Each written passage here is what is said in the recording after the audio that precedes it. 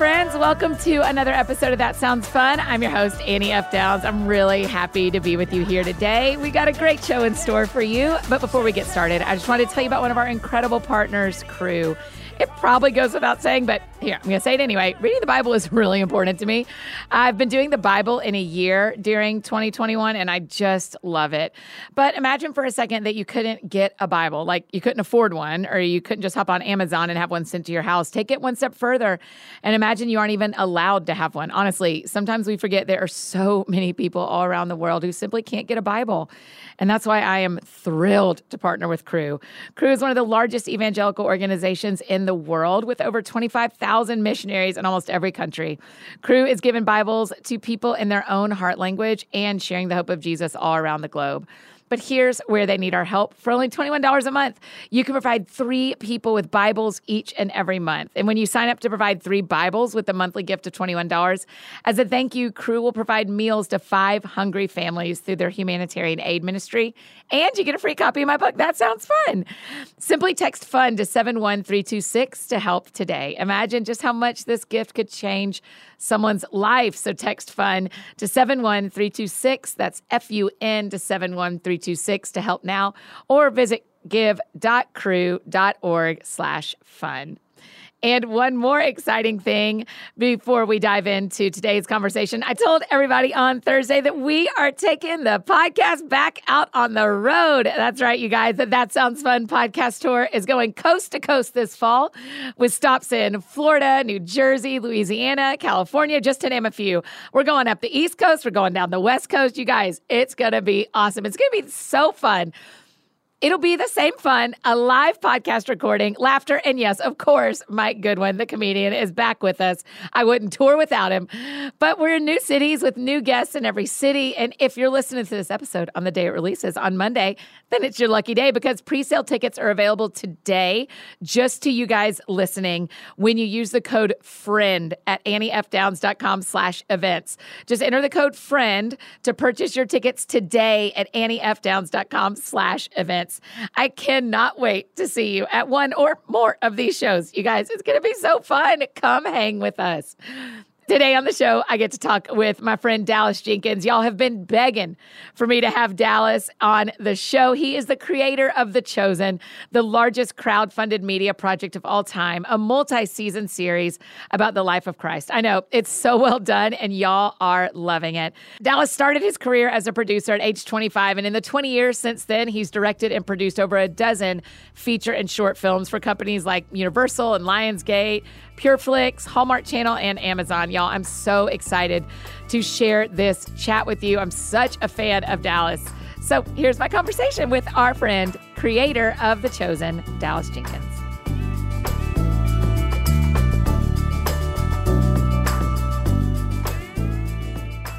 All right, let's jump in. Dallas, I feel real honored that you're here on the podcast. Thank you for making time for this. Oh, this is a tremendous honor, and I have friends and family members for whom being on your podcast is the number one thing that The Chosen has accomplished in the last 2.5 years.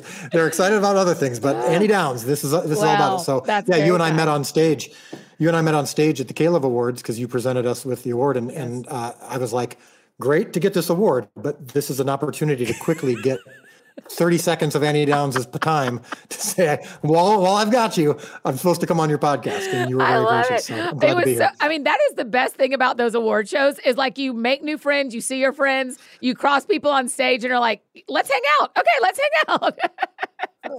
I loved it. Was that your first time at the Caleb's?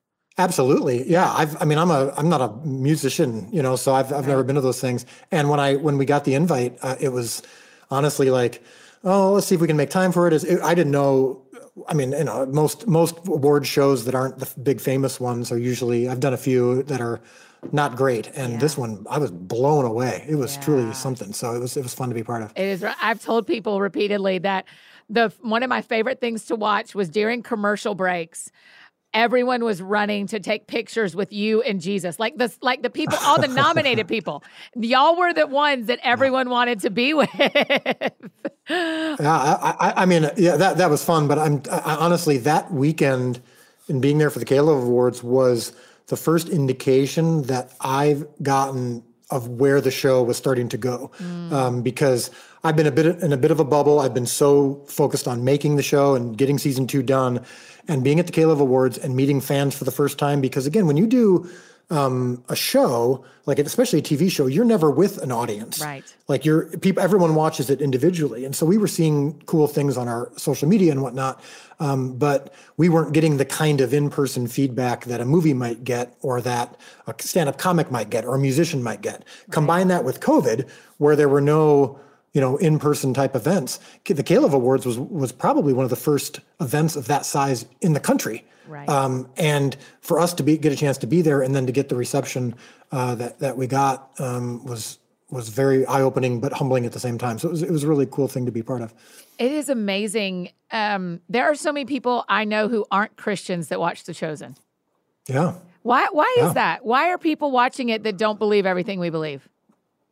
Well, I think it's the same reason why most of our cast and crew aren't necessarily believers, or at least weren't when they started doing the show. Yeah. I think that it's one of those weird things that it's a Jesus show, and we hear this all the time. It doesn't feel preachy. It doesn't feel like a Christian show, which is so funny because the word Christian comes from Christ, and it's a show about Christ, and Jesus actually preaches in the show. Right. And there's Bible stuff in the show. I mean, it's the most on-the-nose Christian project ever because it's about Jesus. Yeah. But I feel like when we're writing it, and I hope this comes across the right way, when we're writing the show and making the show, we're not ever thinking of it like, okay, we need to make a show that's going to change people's lives for Jesus. It's so hard to make a good TV show that all we're focused on when we're making it is, how do we make the best possible show? How do we make a show that I would want to watch if I was at home with my wife binge watching TV shows, which we love to do. Yeah. And that's where the show was actually birthed. Was at the time I was doing a short film for my church about the birth of Christ, I was also binge watching all my favorite shows and all these great shows from the last 10 years. We're actually in a golden age of quality television. Now, that doesn't necessarily mean it's appropriate all the time, but my wife and I were binge watching shows all the time. And I'm like, how come there's never been a multi-season show about Jesus? Like, think of all the stories we can explore and develop, and all the backstories and all the character development that we can do that I've never seen before in a Jesus project. And I think because the show isn't influenced by previous Jesus projects, and and I'm not insulting any of them. A lot of them are fantastic, but it's influenced by some of the great TV shows that I've watched myself and getting really excited about. That's been our primary focus when we're making it. Now, as a believer and as, I have a larger mission in my life. And of course, I'm glad that my career and my project is pointing people to Jesus. But when I'm making it, I'm trying to just do something that's really difficult, which is make a good TV show. So I know this is a really long answer to your question, but I think what appealed to the actors who came on board and to my non-believing friends and people that we've heard from is it feels like a normal show. Yeah. And the Jesus stuff is just an inherent organic part of that, but it doesn't feel like we're trying to kind of do an end around to teach you some lesson. We're just showing what Jesus said and showing what Jesus did and giving you a lot of human elements to it as well, from the disciples to everybody else. And it just, I don't know, it was influenced by like Friday Night Lights, which is like one of my favorite TV shows of all time, more than it was influenced by, a church video I saw when I was growing up, if that makes sense. Yeah, totally. Why did it not matter to you that the whole crew and cast be believers? Why was it cool that you didn't have everybody believe in the same thing? Well, because I think a couple of reasons. I mean, the same reason it wouldn't necessarily matter to me if the architect for my house was a believer or not. I just really would want to make sure I had the best house, structurally sound house. If I was getting surgery, I wouldn't necessarily, before I went in for surgery, say, "Now, do you believe Jesus is the Son of God and the Savior?" Right.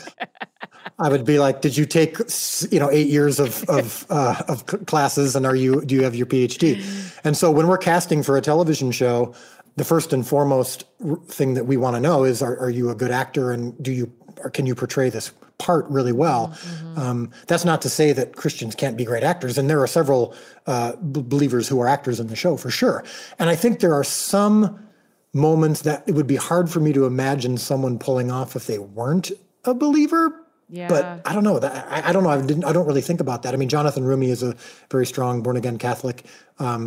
and that may or may not be part of what makes him so great in the role. I don't know. Yeah. But I just don't, that's not my number one priority for the purposes of the show. Now, relationally speaking, of course, I care about my friends and I want them to know and love the same Jesus that I do. But also, that's another opportunity for the show. I mean, all these actors and crew members are going to do projects throughout their career. And if one of those projects can be a show about Jesus, and if they can learn more about Jesus and the Bible by doing the show, that's a great opportunity. And I don't require anything of them. I'm not casting them saying, all right, now by season 3, I'm going to turn them into a Bible-believing Christian. Right. That's not part of the contract or anything like that. But it is a cool opportunity for them to work on a project like this. They love it. It's an opportunity to work with someone like myself, who I hope, because of my faith, is going to have their best interests at heart and treat them maybe differently than they might be treated by people who don't have their best interests at heart. Yeah. But I see it as an opportunity, not as something we have to overcome, meaning the fact that they're not believers. I think it's a great opportunity. What's the main difference between season 1 and season 2? Oh, that's a great question. I've never been asked that before. That's why your podcast is the way it is. My dad loves when people say that's a great question. It makes my dad so happy. Oh, no, as it should. I think season 2 has more scope for sure. I mean, the set, we filmed half the season on this set in Utah that is unbelievable. I've seen it on your Instagram. It's just incredible. Land, just so much land. Yeah. Well, and have you ever been to Israel? Yes. Okay. So one of the things that I'm guessing you felt when you were in Israel as a believer, especially, is there was probably some great moments, because people tend to have great moments there, and I did too. But there's also sometimes some disappointment, because you're like, I want it to look and feel like what it looked and felt like when Jesus was here. But it's like a big tourist destination now, and most of the great spots that you could go to have churches built on top of them. That's right. And so it's hard to find some moments like what you can find when you go to, for example, like the Garden of Gethsemane, which still does have that feel to it. Yeah. And there's certain spots where you can go. Well, when we went to this set in Utah, this kind of recreation of Jerusalem, I almost felt like it was more like first century, where Jesus, what would have looked like, than I did when I was in Israel, at least in some spots. So it was really powerful to do that. So that's one piece of it. But our approach to every season is going to be the same. We're still just trying to be honest and intimate and human and raw and real. We're not trying to necessarily make a big epic show. We're not trying to have all these Hollywood bells and whistles that traditionally you would see, partially because we don't have $10 million an episode, but also just because that's the story we're trying to tell. Even our quote unquote biggest moments are ultimately about the intimacy that Jesus pursued with each person that he encountered. Mm-hmm. So from that perspective, it's not different. But in season 1, it was about kind of the initial calling of our main characters, like Simon and Matthew and Mary Magdalene and whatnot. Season 2 is, all right, now that we're following Jesus, this is going to be really fun and exciting, and we're following the Messiah. Isn't that great? And season 2 is like, not really. Yeah. It's not at all what you expect it to be.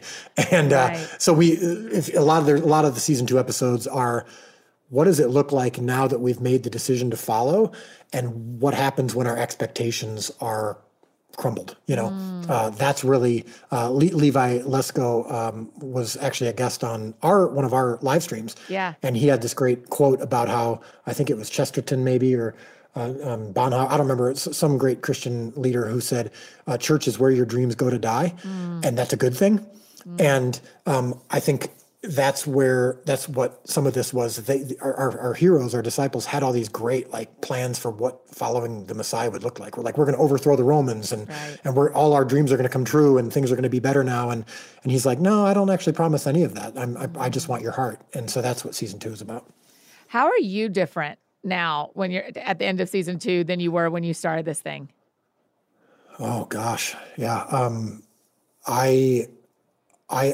what my wife calls I'm on what my wife calls the manna program. Uh-huh. In the Old Testament, the Israelites every day would come out for their daily manna, and God would provide this, daily bread for them. That's where actually the phrase and the famous prayer comes from, give us this day our daily bread. Well, in the Old Testament, God had the Israelites every morning go out, and he would have manna on the ground for them. And he said, don't store up any of it, because if you do, I'm going to make it rot. He didn't want them to kind of store up all this extra that they could just rely on when they needed to. He wanted them every day, hands outstretched for their daily manna. And that's something that's really hard for me to do. I'm someone who, has read all the business books and believes in, kind of what's your 5-year plan and where you're going to be in 5 years. Boy, it'd be good to have, season 3 and season 4 locked up so I can start to get comfortable and just relaxed and just focus. Yeah. And I no longer am on that program. Now I'm on just all right, God, each day, like, what have you got for me? I want to be where you have me.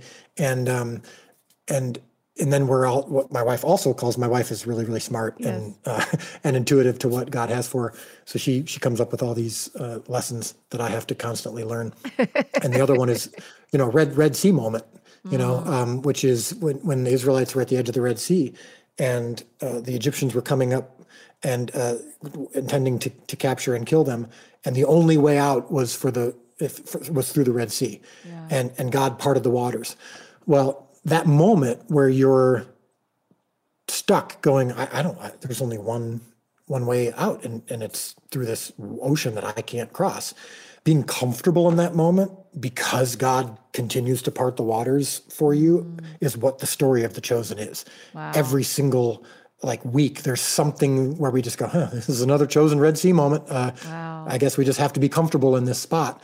And for over 40 years of my life, I was not comfortable with this spot. For over 40 years of my life, I felt responsible for the results of things. I felt responsible to try to part waters. I felt responsible to store up bread to be comfortable. And I'm just getting in that place of all right, none of my usual business tricks or lessons that I've learned are going to apply in this case. And I'm learning to really surrender and trust and be broken and not care about results and not care about success. And my definition of success has changed. And so, we could spend a whole other podcast on all the lessons Dallas has learned from The Chosen. But it's all about, they're all come back to the same thing. Less of me, more of him, brokenness, surrender, humility, all of that stuff. Right.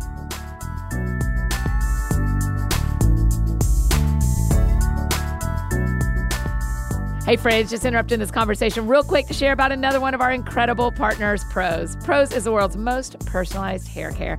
They combine natural ingredients in innovative ways, giving you clean hair care and impeccable results. Those ingredients are the reason Prose formulas offer new answers to individual hair needs, not the same old mass solutions. I use a personalized formula of both shampoo and conditioner from Prose. Y'all talk about my hair a lot on Instagram, and I appreciate it. But it's because Prose has been absolutely amazing for my hair, making it so shiny and smooth. It smells delicious. You don't even know that through Instagram, but it does. And it feels great on top of making it so full and so strong. It's like a spa treatment for your hair. The way Prose comes up with a formula that's right for you is through a brief online quiz you take. It's super simple to fill out, answering questions about the climate where I live, my eating habits, how damaged my hair was, etc. But by analyzing over 85 personal factors, Prose determines a unique blend of ingredients to treat your exact concern. I love that they're always looking to provide quality and further personalization with their review and refine feature. It lets you tweak formulas for any reason, like if you have a change of address, you get your hair colored, or if your diet changes. As a carbon neutral certified B Corp, Prose is an industry leader in clean and responsible beauty, and all their ingredients are sustainably sourced, ethically gathered, and cruelty-free. They're also the first custom beauty brand to go carbon neutral. How cool is that? And they stand by their products. So if you're not 100% positive Prose is the best hair care you've had, they'll take their products back, no questions asked. Prose is the healthy hair regimen with your name all over it. So take your free in-depth hair quiz and get 15% off your first order today. Go to prose.com/thatsoundsfun. That's prose.com/thatsoundsfun for your free in-depth hair quiz and 15% off, which is awesome. So prose.com/thatsoundsfun. Prose has given over 1 million consultations with their in-depth hair quiz, and you should be next. Go try it out. Now back to our conversation with Dallas Jenkins.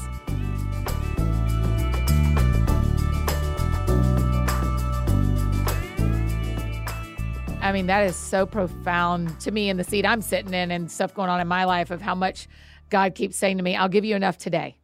I'll give you what you need for today. So for all of our friends listening, Dallas, by 3 p.m., when you feel like you've run out of what God has for you today, what do you do? Because it's one thing for me to get up in the morning and to have my time in the Bible and I read, and yes, I feel today I can do today. And then I get to 3:00 and I'm like, I'm out. I'm run out. What do you do? Does that happen to you too? What do you do? Well, I think, in my case, and this doesn't apply to everybody, of course, but I'm a husband and I'm a father. And, just 2.5 weeks ago, we moved to Texas. And so as I talk to you now, I'm sitting in a kind of a hastily assembled mini studio in a house that's on a Salvation Army campgrounds, Wow. which is where we're currently building sets for season 3 and beyond. And oh my gosh. my house, the rental house that we're in, is my kids are all there and it's all packed and it's small, and so I have to kind of get away to just to do this conversation with you. So and my 2 youngest are going to be going to a brand new school in here in a couple of weeks, and where'd y'all move from? From Illinois. Okay. And wow. So I mean, by the time 3 p.m. comes around, I may be filled up, but I've also then got to deal with Texas heat, which that in of itself is its own its own Red Sea moment. So I believe that if you really do have your hands outstretched and you say, look, all right, there's certain things that I am responsible for. I mean, it's not like God says, I'm going to do everything. I mean, he still demands quite a bit of us, and we still do our part. And you, Annie, I mean, you have a podcast and a business, and you have employees, and so there's plenty for you to do to keep that going. But there's that piece where the God part really does come in, where you go, all right, I don't know where this is going to go in a couple of weeks. I don't know where this is going to go in a year. None of my plans necessarily, or my goals, are necessarily being realized in the way that I thought they were going to be in. That's the trust part. But I still think there's plenty for us to do if we're looking for opportunities to serve or to give or to lead or to serve or to I keep saying serve because that's the number one thing that keeps coming up. But I can't say when 3:00 comes around, I'm stuck without much to do. I think there's always plenty to find if I'm looking for it, and if I'm open to, especially when you're especially when you're a husband, father, wife, mom, whatever. Totally. Yeah, I feel like I run out of God juice before I run out of things to do on my to-do list sometimes. Yeah, I for sure forget often who's in charge and of all this and where I'm supposed to be deriving my strength from. And the reason I know I forget that often is because God and my wife remind me continuously. And I think if you go too long without remembering that, God will either take something away from you or put something in your path and get you at the edge of the Red Sea, because that's where he wants you. Yeah. I mean, your whole family now has given everything for The Chosen. I mean, from what you're telling me, everybody moved, all the kids came, and your wife, and y'all left your friends. And what's it like now in Dallas or I don't know where you are in Texas. I don't want to tell your address, but what's it like now in Texas? What was it like to make that decision to give up your life for this? It really is one of those kind of bittersweet things, because my kids do appreciate, and I share with them frequently for this very purpose, the impact that the show is having. When we hear from someone who says, my family has changed because of the show, or I'm the bitterness that I had towards my faith or towards the church or towards God, or the separation I had from Jesus for years, or the abuse that I faced, that hardened me or that broke me, from watching your show and seeing the characters in this show be redeemed, and to know that I can experience the same thing every day. That happens. And I share that with my family every day because I want them to participate in the rewards of the sacrifices that we're making. So on that side, they do appreciate it. Sure. And it does mean something to them. But then they will sometimes say things like, The Chosen sucks sometimes. Yeah. Like there are times when it's like, I miss my friends right now, or I'm going to this new school and I don't know anybody yet, and it's because of The Chosen. Yeah. But here's the good thing about it. The reason that is part of it, but not the whole thing, is because they saw 3.5 years ago when the movie that I made bombed at the box office, and I didn't know if I was going to make another movie again. Right. And they saw when I left my job Because we knew we were supposed to, but we didn't know that the future held. And there was 6 months where we didn't have income or benefits, but we were part of a Christian health share plan. And at that moment, when I left my job and benefits, literally in the next 5 months, we had more health crises and health expenditures than we'd had in 20 years combined previously. Oh my gosh. And I gathered my family at that time. And I said, we genuinely believe that God put us in this place. And so we're going to watch and see what God does to redeem this, to again, we didn't call it at the time a Red Sea moment, but we were like, we believe this in everything in us. We don't know what the future holds, but we really do believe that God's going to do something because we believe he put us here. And so instead of trying to hide that from my kids, which sometimes I think is a good thing to do. Sometimes your kids shouldn't be part of your financial crises and shouldn't bear the same stresses and weights that you and your spouse, or if you're single, you do. But in this case, we just really felt like they should know what we're going through, right, because we believe genuinely that God is doing this for a purpose. So when they saw what God really did, and through that, not this isn't a commercial for Samaritan Ministries, but it was the Christian health share plan that we were part of. That was a symbol for what God was doing in not only with our health, but with my career. And so when The Chosen started to develop slowly, and they saw the pain that we went through, and they saw me working 18 hours a day, and they saw the sacrifices that we were making.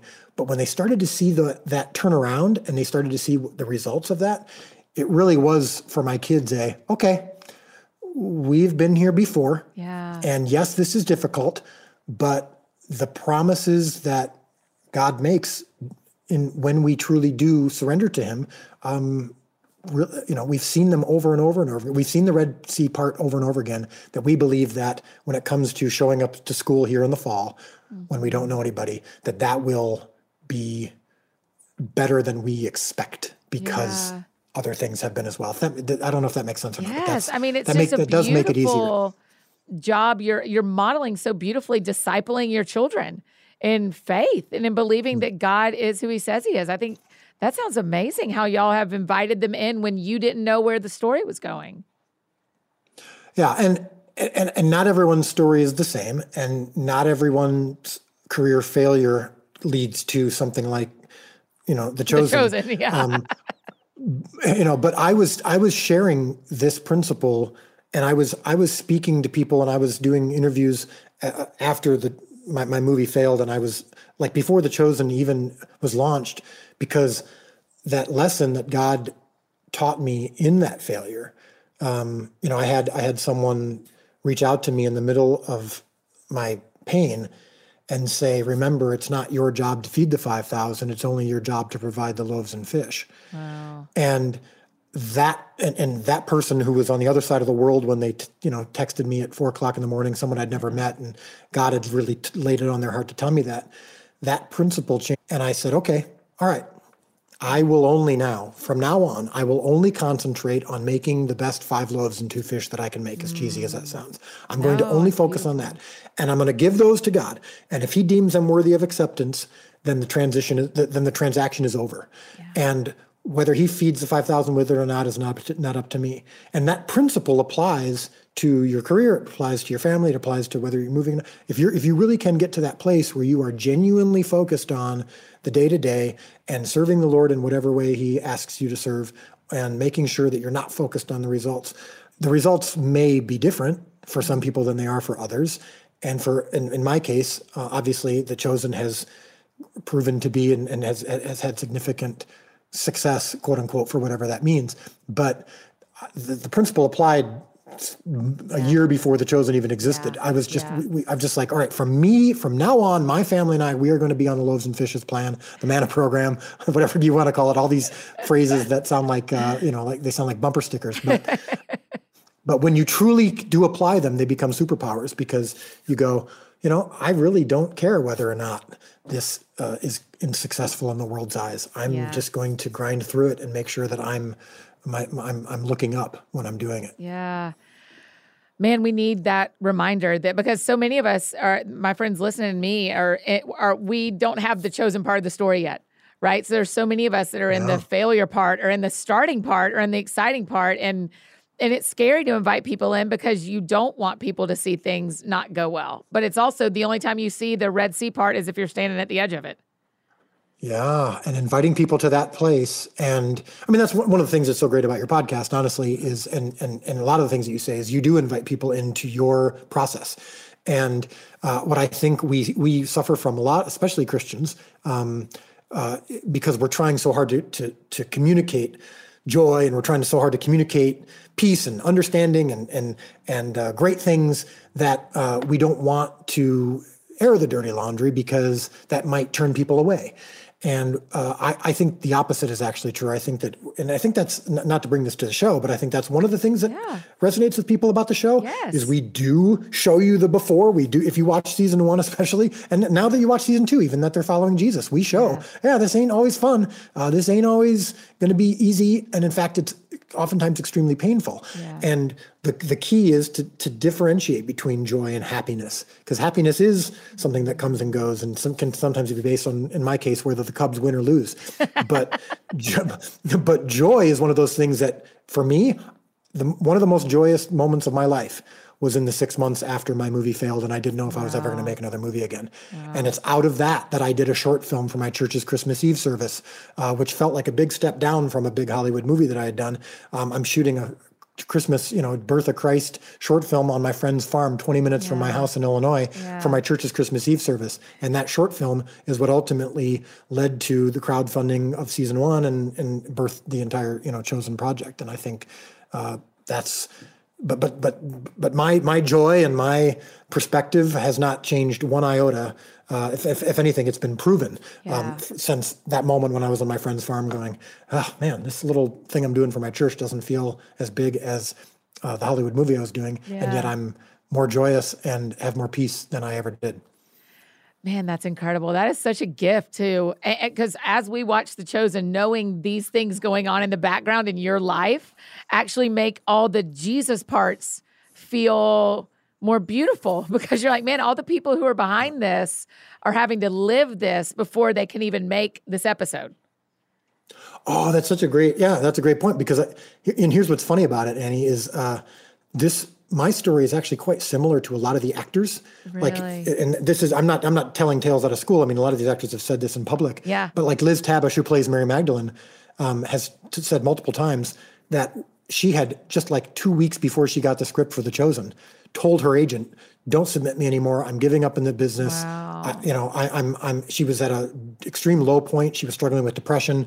And then her agent, when her agent saw the script for The Chosen, was like, sorry, I got to give this to her. Yeah. And was like, I don't want to give it. I don't read it, and then, fell apart reading it on her bed, reading that first script. Paras Patel, who plays Matthew, has said the same thing. He was like, I was in a struggle in my career. I didn't know where I was going next. The Chosen is this collection of so many people, more than anyone, myself, me more than anyone, of people who are like, we don't know if we have another project to do in this business. We don't know where our future is. We're literally just kind of like broken, surrendered, hands out. And so many people have the same story and have come together on this show. And I do think that there's something to that. I do think that I think there's something to, like, when you watch the show, I think there's an authenticity that comes from that place. Yeah. That I think isn't being faked. Yeah. And I think that's part of it. I do. One of our friends from our AFD Week in Review email that submitted a question for you. I love this question, and you kind of walked me right into it. Jen asked if there is a disciple you are growing to identify the most with as you are making the show. Yeah. So this is one question that I've been asked many times. I'm sure. Not to dismiss the question at all. It's a great question. And I mean this genuinely. First of all, it's hard to say because they're all my children. I feel like that in many ways. My co-writers and I, it'd be like choosing which of your, kids, you're like, Annie, I'm the most like Jesus. It's not a disciple, it's Jesus. Right. Yeah. When you watch Jesus in The Chosen, you're looking at Dallas Jenkins, This is what my wife experiences, is what my kids experience. Yes. I'm just like Jesus. Yes. No, but but even when you have kids, sometimes when you look at a certain kid, you go, oh yeah, that's me. I can see my DNA in that kid more than almost any other kids. But here's the second point that I think is true, is The Chosen does actually reflect a lot of the DNA of myself and my co-writers and those of us who are creating the show, in the sense of, I would say that each of the characters is rooted in some sort of experience that we've had. I mean, you look at, for example, like Simon and his wife Eden. Now, Eden isn't a character who you see in the Bible accounts, but we know that Simon was married because it mentions his mother-in-law. Yeah. And so a lot of those scenes in season 1 where you're seeing them at home, some of their marital conflict and some of the victories that they had are rooted a lot in what my wife and I have experienced. Yeah. And Mary Magdalene, I've of course never been demon possessed, but her vices that she was experiencing as a result of that, especially her alcoholism and her struggles, that relapse that come back in season 2, that was for some people controversial when we show Mary Magdalene kind of relapsing in some of her struggles. Yeah. Well, we did an interview after episode 6 where my co-writer Ryan Swanson, who publicly has acknowledged this. Again, I'm not telling tales out of school. I mean, he's 10 years sober. He was for 2 years a devastated alcoholic. I mean, where every morning he would wake up, just dry heave just to create room for more alcohol. And so that some of that spoke into the story of Mary Magdalene in the show. My own struggles that I've had that I haven't denied from several years ago, were my own struggles with pornography, have been I wouldn't say directly influenced into the show, of course, but like anytime we show some of the disciples who are following Jesus, who are, you would think, lifelong believers, like myself, should be at the top of their game, should have things running pretty smoothly. We show them struggling. We show them that not everything works out. They have vices, they have addictions, they have all of that. Maybe isn't directly tied to the specific sin struggle that I've had or that my co-writer has had, but those influences come into all of it.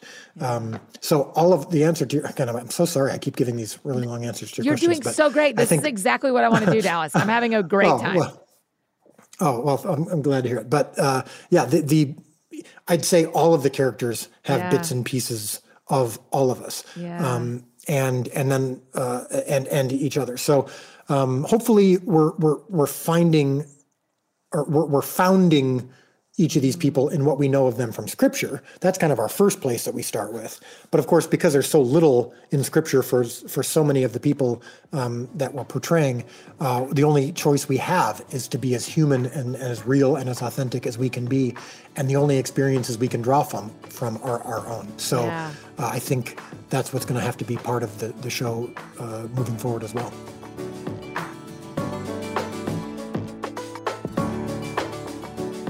Hey friends, just interrupting this conversation one more time to tell you about another one of our amazing partners, Ritual. We deserve to know what we're putting in our bodies and why, especially when it comes to something we consume every day. That's one of the many reasons I love my Ritual multivitamins. Even though we're very careful with the word should around here, this is one time I'm okay using it. A multivitamin should contain key nutrients and forms your body can actually use to help fill gaps in our diets, but they shouldn't have unnecessary extras, right? Ritual's delayed release capsule design delivers high quality nutrients, including vitamin D3 in just 2 daily pills. I've been taking Ritual vitamins daily for a year now, and I love knowing what nutrients I'm getting and where they come from. Ritual multivitamins are scientifically developed to help support different life stages, and they're now available for women, men, and teens. They deliver straight to your door every month, and shipping is always free. You can start, snooze, or cancel your subscription anytime. And if you don't love Ritual within your first month, they'll refund your first order. Get key nutrients without any of the stuff you don't need. Ritual is offering my friends 10% off during your first 3 months. Just visit ritual.com/thatsoundsfun to start your Ritual today. And now back to my conversation with Dallas Jenkins.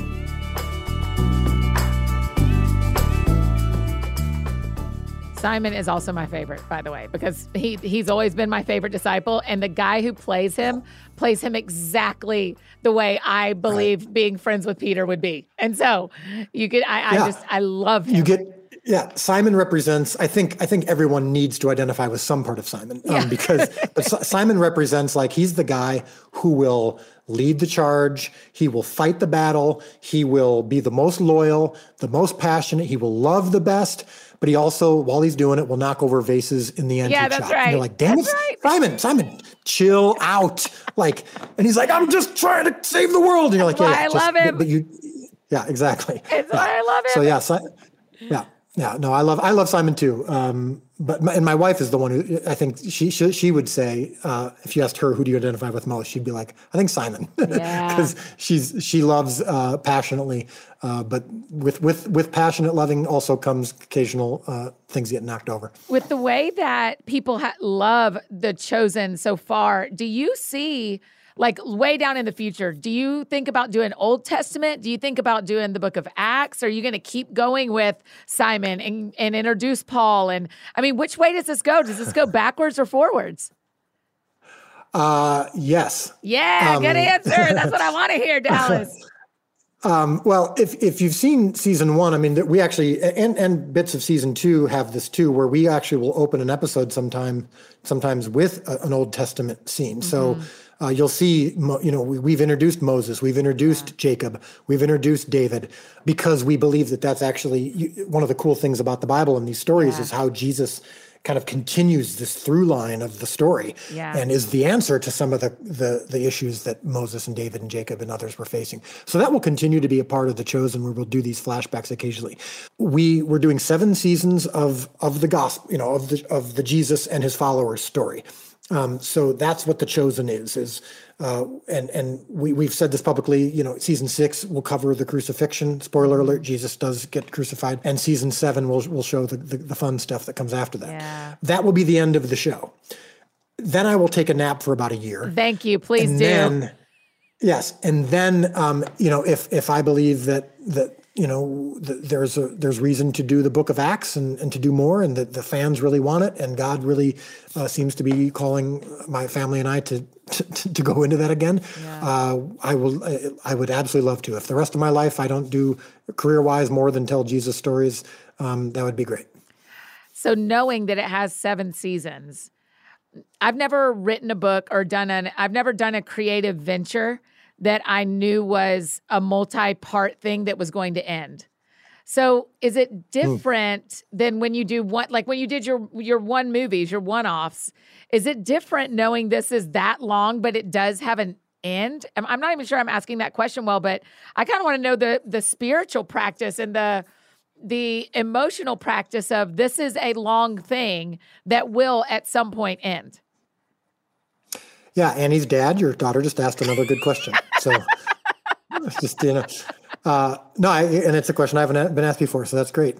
So for sure, the multi-part, this is going to be 7 seasons part is massively different than what I've done before. It's because you really do have so much time to develop storylines and arcs and backstories and context and left turns and right turns that you don't have time for in a movie. Yeah. When you look at all the Jesus movies and miniseries that have ever been made, and I've seen pretty much all of them, some are great, some aren't, some are meaningful, some are less so, but all of them do suffer from, I believe, this miracle to miracle, Bible verse to Bible verse approach where you can't get as much impact because, especially when you're seeing it through Jesus's eyes. Right. So he goes and he heals the blind man, and then he goes and he heals the woman who's been bleeding for a long time, and then he goes and heals the cripple.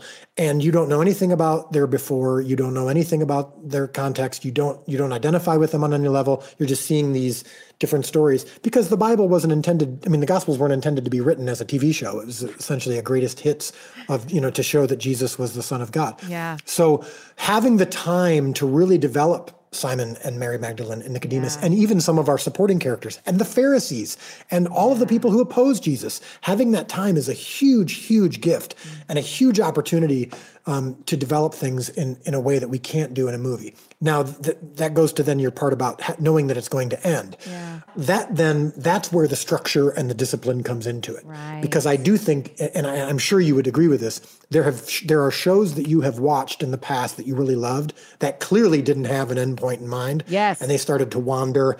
And then it wasn't until they got a deadline like, all right, we're only doing 2 more seasons. where the discipline came back and they go, okay, now we Yeah. actually have to close off these story points.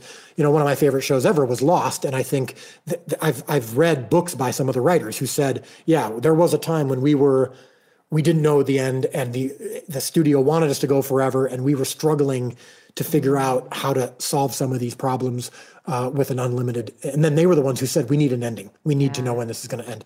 And same thing with Breaking Bad, which is one of the great shows of all time. Same thing. Vince Gilligan, the creator, was like, we need an endpoint. So it is a gift, but it's a gift in the sense that it provides you the discipline to not go too far off. And so my co-writers and I have mapped out on a large scale where the show is going. We know what season 6 is going to look like. We know what season 7 is going to look like. And because of that, we know what we need to do in the seasons leading up to it to make sure that those moments are earned, that we are, making sure you love these people deeply. And so far it seems to be working, because right now people who watch the show say, every time I think about what's coming, now that I know these people, now that I've seen, and now that I've seen Jesus dance with his friends at a wedding and tell a joke and spend time and like thinking of what's to come, oh my gosh, I can't even deal with it. It's like, it's going to be so devastating. And I'm like, awesome, because you're a monster, Dallas. Yes. But so season 6, I'm not even going to hide it, is going to be the whole season is going to be the crucifixion. Is going to be brutal. Holy absolutely cow. brutal. Again, to be clear, it's not going to be 8 episodes of violence porn or anything like that. But I'm just saying it's going to be emotionally exhausting and painful, because I think it should be, and I think we owe that to the story and to Jesus. But that's also what's going to make season 7 so beautiful and glorious and joyful, and everything that goes into why we're doing the show in the first place. Yeah. This is a weird question, but I would just like to ask, what do you think Jesus thinks? Oh, man. All right. Again, great question. Your dad should be very proud. He is. That's a really, really scary and beautiful question. And here's why. Before this show launched, I hope I don't get too emotional telling this story. But before this show launched, I was in Magdala, which is Mary Magdalene's birthplace. And I was standing in a synagogue that they uncovered only 20. Yeah, it's like 20 years old. I mean, they only knew about it 20 years. The synagogue itself is thousands of years old. And that was when I had my first Israel God feeling, like I'm standing in the place where Jesus stood moment. And I felt the true weight of it. It was a truly beautiful experience. And my co-writers, who went to Israel a year later, independent of me, didn't know that I'd had this experience, had a very similar experience than I did, which was like a truly, like, I haven't had these experiences too often in my life, but one of those where it's like, God is here and is saying something, and I know it as clear as if there was a megaphone from heaven, And I was standing there in Magdala in the synagogue, and I was thinking about Mary Magdalene, and I was thinking about her story, and I was thinking about the fact that she's been portrayed and written about in many ways over the course of history that aren't accurate. She's been portrayed as a prostitute, which there's no indication that that's true, just to use that as an example. And we know that in the Gospels, when she's introduced, it's said that she had 7 demons, cast out of her. And we were going to be portraying what her life looked like before she encountered Jesus. And we're going to be doing that for multiple disciples. And that was really scary, because those people existed, and they were human beings, and their stories in many ways were going to be told in a way that they've never been told before. That was my intention. And I felt God laying strongly on my heart. In 5 years, I take that back, because he didn't give any number. It was like, in a few years, when people think of the followers of Jesus, your show is going to be what comes to their mind. Yes, it's true. Because there's never been, even as someone who's watched multiple Jesus projects in my life, I didn't have a picture in my mind of who these followers were. And whenever I read the Gospels, it was always like kind of these faceless people. And I got this impression that like this show is in several years going to be what people think of when they picture my followers. And I'm not going to let you screw it up. And it was at the same time, the most scary, but also the most comforting and beautiful moment that I've faced, in one of the most beautiful and scary moments at the same time, because I genuinely believed that, look, my show isn't the Bible. I'm not claiming that I'm inspired by God like the Bible is. I'm not claiming my show on any level is God's word. It is not. It is a TV show. The Bible is God's word. Yeah. But I do believe that God has something to say. Yeah. And I'm doing my best to shepherd that and point people to back to the Bible and point people to who Jesus is as authentically as I possibly can, warts and all, and struggles and all, and in the hands of someone like myself who is a flawed, imperfect person. So I don't know what Jesus thinks of everything that I'm doing, but I do believe that because I am every day constantly broken by the fact that I want him to be happy with it, that he's happy with that. Yes. You know what I mean? Dallas. I think he's happy with that. And I can't promise that he'll be happy with season 3. I can't promise it. I don't know but I know that he'll be happy if I'm giving him my heart in it at every stage. And then what happens with it, I can't predict. So I don't know, because but I do believe he's happy with the way we're doing it. Yes. And I know he's happy with the millions of people who tell us explicitly, I love Jesus now more than I ever have. Yes. And I'm reading the Bible now more than I ever have. And I'm back in church when I wasn't before. And I know he's happy with that. Yeah. So loaves and fishes. Yeah. He's happy with the loaves and fishes that I'm giving. Yes, I believe that. I believe it too, Dallas. I wanted you to answer because I wanted you to answer. And I also wanted you to answer because I want to answer for you and say, you are doing gospel work that matters. There's no way he's not loving it. So I am sure of that. I just think, I'm teary saying it to you. I just think it is a gift at the right time. 10 years ago, it wouldn't have been what it is. 10 years from now, it wouldn't have been what it is. We needed The Chosen right now. So when our friends listening watch The Chosen, or when they follow you on Instagram, when they see you, how can we pray for you and your family? What do you need some people to lift y'all up in as you're doing this work for us? Oh, thank you. Well, from a family perspective, I'm not complaining. I'm not whining. Sure. It's a gift of a lifetime to be stewarded, to be given the opportunity to steward this project. But it's really, really hard. It's really hard, and it's hard on my family. And to now it gets harder by the year, because both physically and emotionally. Because the more people who are telling you, this season changed my life, or I was impacted by it, or my relationship with God is stronger because of the show, and then when season 3 coming out, is their next question. Right. And you're like, that's just emotionally weighty, because when people come into our fold, I'm not a pastor, but when people come in kind of the chosen fold, and they come into our fan club, or they come into my text threads, or they read our devotional books that my wife and her writing partner have written, and our Bible studies and all that, and they're saying, like, I'm new to this, or where do I go next? Or now that I love the show, what's next? How do I know Jesus more better? We really feel the weight of that and want to do that right and want to shepherd that properly, So there's that piece of it. I do ask for prayer that I and my wife and my kids, but let's just start with my wife and me, never ever lose what I'm describing to you in most of our conversation, which is this place of surrender and brokenness. Yeah. I never want to care about the success of the show, or the impact of the show, or what's next, or how many seasons we're going to do. I never, ever want to care about that more than I do about making sure that God has my heart. Yeah. I think the moment that I start to, anything can happen. God could take this all away in a heartbeat, and he doesn't need me for it.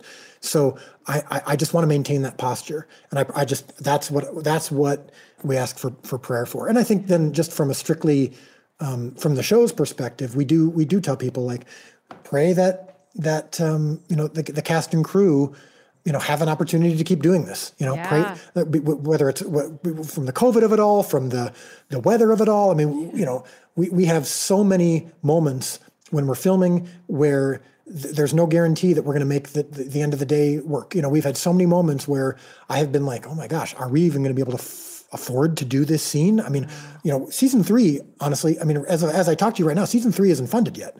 Wow. So, we rely solely on, because the show's free. The show is completely free, and we don't require even an email address for you to watch the show. And sometimes our marketing team, our financial team, all that is like, can you at least ask people for their email address so that we can communicate with them? Help us, help them. And we're just like, you know what?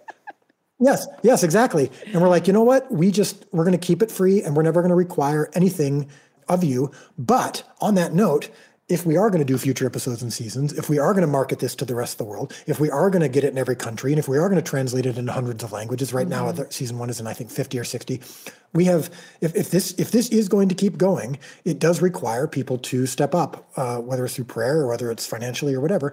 And if God wills it, we would love to keep going. Yeah. And so I think just prayer for kind of the logistical nature of doing this show, we always need prayer for that. Yeah. And we can watch it by downloading the Chosen app, correct? That's the best way to do it? Yeah, that's the best way. There are other ways to watch season 1. Season 1 we made available in as many outlets as possible. So there's multiple streaming platforms where you're able to see season 1, just because we thought, look, let's just get season 1 out there. And hopefully if people love the show, they'll want to keep watching it and they'll come to our app. The app is totally free. So you go to wherever you get your phone apps, Apple, Android, whatever, you download it to your phone. If you think, I don't want to watch a Jesus show on my phone, don't worry, neither do I. But our Angel Studio distribution partners invented technology that allows you to cast it directly to your streaming device. Yes. So you can watch it on Roku, Apple TV, Fire Stick, Chromecast, all of those, free and easy from your phone. You don't have to sign up for anything. You don't have to do anything. It's totally free and easy. I promise you it's much, and if you're scared of technology, I promise you it's much easier than you think. And it is so worst easy. Case scenario, you can always get the DVDs if you want, which are also in the app and on our store and all that. Oh, brilliant. Yeah, Chosen app, free and easy. Yeah, that's the way to do it. Dallas, is there anything we didn't talk about that you want to make sure we cover? I mean, you're welcome back anytime, so we don't have to get it all. But is there anything you want to make sure we get on our first episode? I am. Well, hey, look, if you're promising when I get to come back, I will take you up on that. But no, I'm on your home turf. We talk about whatever you want to talk about. So if you're good, I'm good. So the last question we always ask, Dallas, is because the show is called That Sounds Fun, tell me what sounds fun to you. Going to movies again sounds fun to me. And that's one of the cool things about moving to Texas. I know everyone has different perspectives on the COVID of it all. And I'm not, everyone, I believe in everyone should do what they need to do. Yeah. But for me, for our family, we love going to movies and being able to go back to movies. I love more than anything else, dinner and a movie. That's like my favorite thing in the world, is being able to sit around and have the food brought to you. Yeah, I was about to say, do you like the theaters where they bring the food right to you? Well, that's when you can do it at the same time, that's even better. But I'm saying, even whether they do that or not, doing dinner and then going to a movie with my wife or with my family is my favorite thing in the world. My group of friends and I are movie people. Like, we love going to the movies. So having that come back has been a real gift. Dallas, speaking of, you have been such a gift today. Thank you for coming and talking to us about The Chosen. There are so many people that want to talk to you. It really is such an honor. Thank you for doing this. It means a lot to be on with you. Thank you.